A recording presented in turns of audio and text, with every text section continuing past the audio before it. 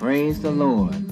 You are listening to True Bible Mission for Jesus Church, located at 6010 West Mill Road, Milwaukee, Wisconsin, where the pastor is Elaine Allen. Carrying all my sin and shame, in love you came and gave amazing grace.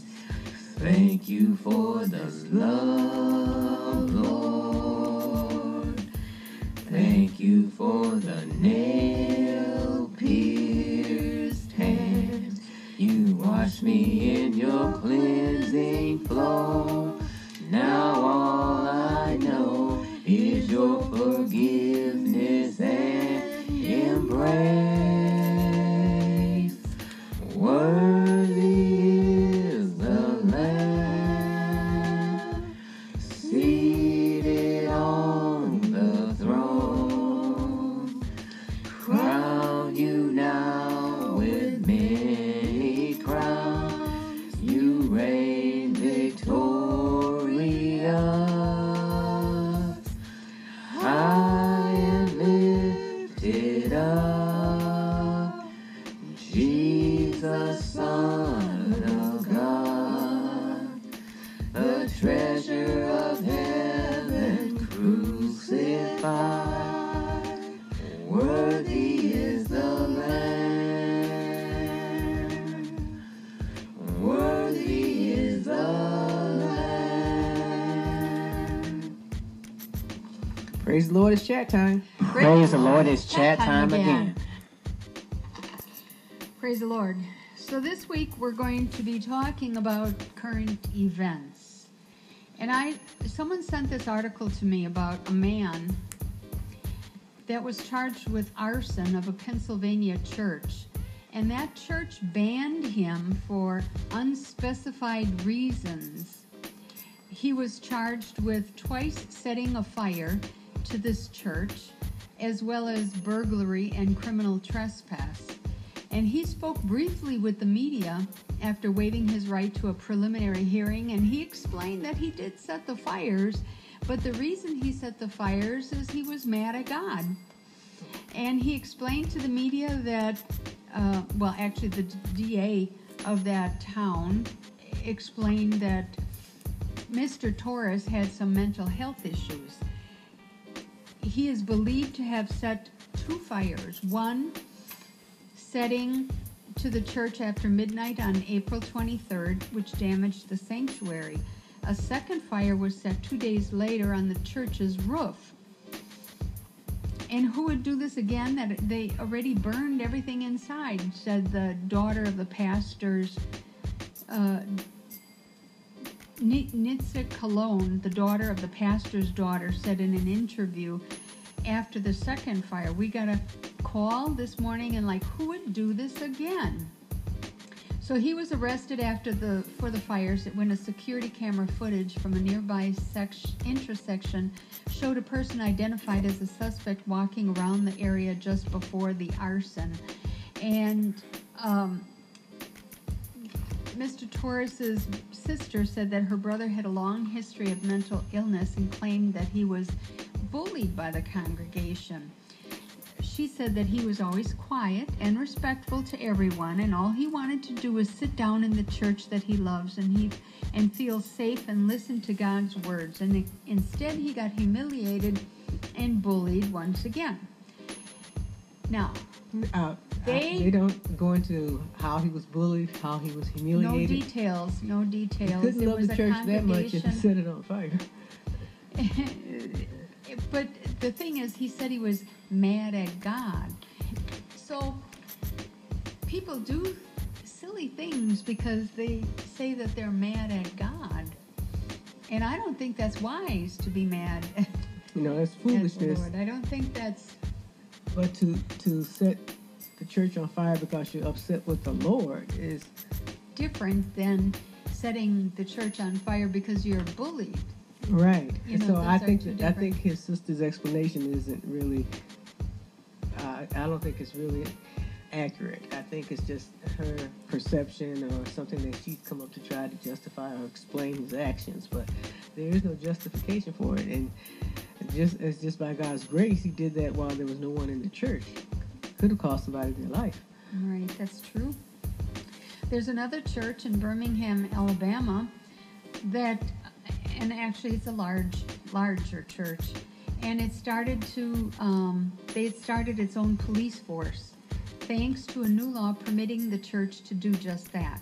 The governor signed a law saying that they could appoint and employ one or more suitable persons to act as police officers to protect the property of the school or academy.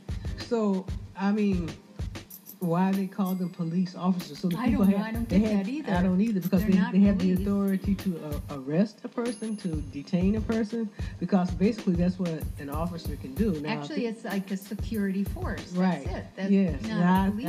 I thought that would have been more accurate to say that they would have the ability to have their own security. And the church felt that they call it a police force is necessary in order to adequately protect its 4,100 members, including 2,000 students and faculty on I can its see two them having campuses. security. I Now, can understand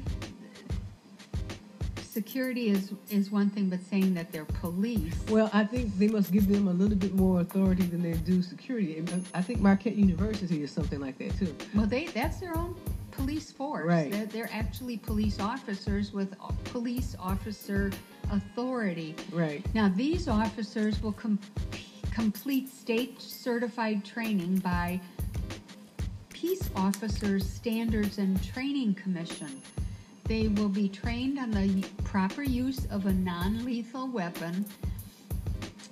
So I guess that gives them some authority. The ACLU of Alabama tweeted that the new law undermines the separation of church and state How? and are a threat to our freedom Now, I of don't religion. understand how that undermines the separation of church and state. I mean, if they called it security officers, would they be undermining the separation of church and state? I don't believe that this is the only church that has security. No. I just don't believe that at all.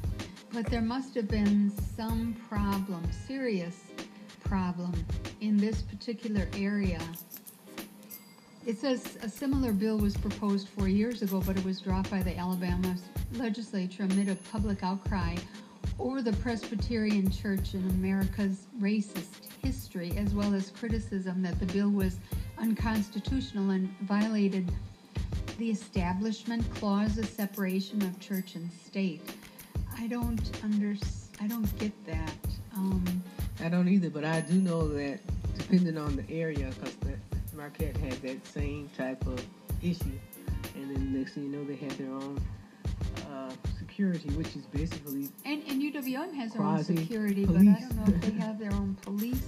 But I mean, force. they just about have the authority of a police officer, and so they do at Marquette University. But in as light well. of the world around us in this day and age, I think more the law is churches- made for the ungodly, so it's basically because of the unrest that surrounds like that university that they're being confronted with. You know? Because when they did establish the little I guess private police department at Marquette, a lot of the crimes stopped, you know, because they had a lot of people being robbed, you know, students coming living on campus, you know, and they fear for their safety. So Right. Someone sent this article to me about Bishop T.D. Jakes. You know, everybody knows who T.D. Jakes is. He's a pretty popular and successful Christian leader in America. But, you know, this article came from CBNnews.com. And it says that you might think that he's happy about all that fame, but in an interview recently, he admits that he almost quit working in the ministry at one point. He confessed that he never wanted fame. I wanted to be effective, not famous. Famous is the consequence of being effective, he said. Everyone attacks you first, then figures you out later. You're really guilty until proven innocent. For the first time he was in the Washington Post, the article was so vicious, he said it made him nauseous. I was so shocked that you could say stuff about someone you didn't even know based on assumptions. So he decided, I don't want this. And after he finished preaching one night, he stayed upstairs in the fellowship. I was mad inside and I was hurt. I didn't want to go back to my room and sulk in my own sorrows. The pastor said that a lady was downstairs waiting for me, and I was trying to outwait her, he said. He came downstairs and the woman was still there waiting for him. And so he talked to her and she said, I'd been in the hospital. I was pregnant in my fallopian tubes and the baby died in my tubes. And I was carrying around a dead baby, and the toxicity from the baby almost killed me. The only thing that kept me alive was hearing you preach. If you hadn't been preaching to me every day, I swear I would have died. It's for us. It's not for them. It's for us, she told him. That hit me so hard. I didn't get her name. I cried all the way back to my room because she reminded me why I was there. Bishop Jakes was surprised when he met that same woman at a book signing, but he didn't recognize her. She said, you don't remember me, do you? And when he looked up at her, all of a sudden he remembered, and he burst into tears, and he lost it. I stopped the signing, and I jumped up and hugged her. If it were not for that woman, he said. Since then, Bishop Jakes hasn't allowed the obstacles of fame to prevent him from pursuing more of God's plan, writing many books and holding countless conferences. So he says, as we evolve as a person, we cannot allow ourselves to be incarcerated by anything that people would describe us with, because we limit what the Holy Spirit can do in your life. You have to be what you are and not what people call you. Sometimes people call you a name and you start living up to the name, and it limits you from what else God wants you to do in your life. That might be. But, I find it curious that he made the decisions, like he didn't Pray about it, go to the Lord about it, right? Or but you feel that way. No, he was actually going to make a decision. People can really hurt you to the point where, and if where you feel that way. I understand that, but he did more than just feel that way. He had made it up in his mind he wasn't going to. And I believe, had he not talked to this particular lady, he would have gone in his own way, and he would have. Yeah, but stopped. Don't you think that's how the Lord meant it to be? The Lord had that woman wait and wait, and so wait, that he wouldn't wait. make shipwreck, Right. because he made a decision without acknowledging the Lord. And the Lord said, in all your ways you acknowledge me. So he made that decision, and the Lord, out of his mercy, sent that ram in the bush. But that is a good story. about his life, because he is effective. He is a good speaker. The Lord has blessed he's a him. gifted speaker. That's true. Mm-hmm. So I got this other article sent to me. It's from the Christian Post, and it's talking about internet preachers, how they're on the rise, and more worshipers are migrating online instead of going to physical churches. And there's this man. And so they're not Marcus fellowshipping. Rogers. They're still. Well, and I they're guess not- no, online they're they not. consider themselves to be. Fellowshipping. No, they consider themselves attending a service. They're actually participating in a service, but they're not fellowshipping with other saints.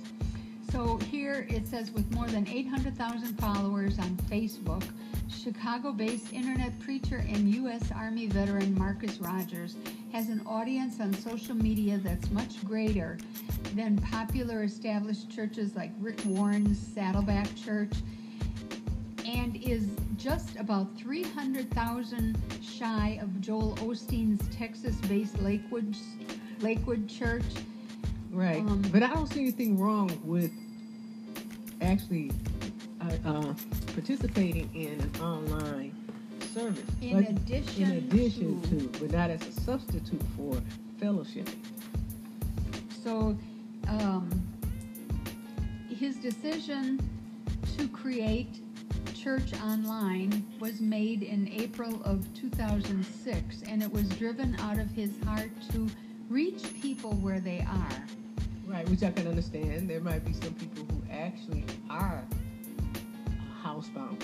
He believes that God has called him to use technology available to spread the gospel to as many people as he can. There are more than 7 billion people on this earth, and as long as there is one hurting person who doesn't know Christ, we know our job is not done. Mm-hmm. He said his messages resonate with followers because, like their spiritual leader, many have struggled to find their place in traditional churches. He says, I've pretty much been in church my whole life. My mother was a German woman, single woman with 4 mixed kids. So everywhere we kind of went, we were kind of always outsiders. In black churches, they looked at us kind of funny. In white churches, she wasn't married, a single mom. Without his father and the outsider status of his family, he struggled to find his niche. I didn't have people that were raised up in the church as friends that I could depend on. The Bible said there's safety in a multitude of counseling. So I kind of felt like I was just in a position where I had to learn everything the hard way. Marriage, relationships. I didn't know anything about women or anything. I was deployed to Iraq, deployed to Afghanistan, and went through just so much mess in my life. It was so bad at one point I wanted to kill myself because I was just like, my life is not working and I have nobody I could talk to. I just can't, I can't just call the pastor. I can't just call my dad. Desperate for direction and not ready to die, Rogers, who is a father of 5 children, began calling on the Lord for help. And when the Lord began responding several years ago, while he was on deployment in South Korea, he said his life began to change. Instead of trying to kill myself, what I would do, I would just fall on my face and cry out to the Lord for a word or something to keep me going, especially when I was in South Korea. And then the Lord just began to speak to me, and he would download stuff to me, and I would begin to open the Bible, and he would give me revelations, and I was so desperate for it. Inspired, he soon decided that he would start publicly sharing some of what God was revealing to him. I realized that there are people out there like me. They are outsiders. They might not have their dad, pastor in their life, that they can just call on because they're not part of the clique or the crowd. So it's like, I'm going to share what God has given me to keep me going with everybody else. And I'm going to share the raw truth, whether it's about my divorce or what I was going through. I'm just going to be vulnerable with people and be real. He quietly began posting his video messages on social media when maybe about 5 years ago in the fall of 2014, and one of them was called I Will Drown Myself, and it went viral. Right before I left for Korea, the Lord spoke something to me, and different Christians don't really agree with this, but I was leaving my military base, and I felt the Lord leading me to go to my office. And I went to my office, and I saw this trash can there, and I felt just led to fill it up with water. Immediately, I started having these thoughts that people are going to think I'm crazy. I felt led to put my head in the trash can and started recording whatever came to my mind, and that was my first video, he said. That took off from there, and I kept making videos with the intent to just help people, motivate people, encourage people, and I didn't see anybody else doing that at the time. He had no plans to become famous. I just wanted to help other people that I knew just were out there like me. And the ministry is now so popular and lucrative. Rogers left the Army last fall to commit to his ministry full time. Asked why he thinks his ministry became so popular, he said his decision to be open and honest about his walk with Christ is what resonates with many of his followers. People are tired of, and this is not all churches, but a lot of churches just fake it. They want to look like they've got it all, they're not struggling. They're holier than thou. They never have any carnal thoughts or anything like that. And so a lot of people are tired of that, you know. When I meet people face to face, that's the number one thing they always say. Because I was vulnerable, they were able to connect with me. The transparency. So he does meet them. Evidently. Okay. It was more authentic to them. And then when they look at me, they feel like, well, if he can make it, then I can make it. Oh, I can understand that. But I believe that when he was going through all those hardships that he couldn't call a pastor, he didn't have a father that he could fall back on. But by him having gone to church, by his mother taking him and him fellowshipping at such a young age, he had enough sense that when he actually hit that brick wall and had no place else to go, he knew to pray. Mm-hmm. So after he tried all that he thought was necessary in order to get ahead, and realized it was getting him absolutely nowhere, his last resort was what he had learned. Mm-hmm. And he learned it through fellowship. Yeah, and also it kind of brings back that scripture, like when you train up a child the way they should go, when the child get older, he won't depart. So it's like when he tried all that he knew how, it's like what he learned from his childhood, from going to church, fellowshipping around strong saints that can pray and get a prayer through, that he know that he can go to God and pray in faith. Right, and get a prayer through. So now he's reaching people who feel alienated, but I'm pretty sure... Not just online, though. So, you know, when you read further down, he says that his followers have made him their unofficial pastor, but he still encourages them to find a local church home. He doesn't believe his ministry is enough for discipleship, so he partnered with churches across the state and globally to help match his followers with congregations. Because he knows spiritually that they need that fellowship. I tell people this does not replace church. You need to be in church. You need to have accountability in your life. I feel like it's okay for you to get a word on the internet, but if I'm just giving you a word and you get motivated to do your day-to-day business, but if there's no transformation or change in your life, then what's the point? So I look at social media as nothing more than a hook. It's like planting a seed, but people still need to be discipled. Yeah, so they don't look still, to me as your pastor. They still need to obey the word. So I guess what he has done to support some of his followers locally, he holds monthly prayer meetings in a gym space that he rents. And for his spiritual health, to ensure that he is accountable, he told the Christian Post that he attends a home church with a pastor that provides him with guidance. He's not ready to lead a traditional church, he says, but he's studying and working on a new relationship, and he wants to make sure that he's fully prepared for the demands of being an official pastor. And that's no joke. Right. To be a pastor. That's no joke. But I find it interesting that, I don't know, does anybody watch Channel 6, The Real?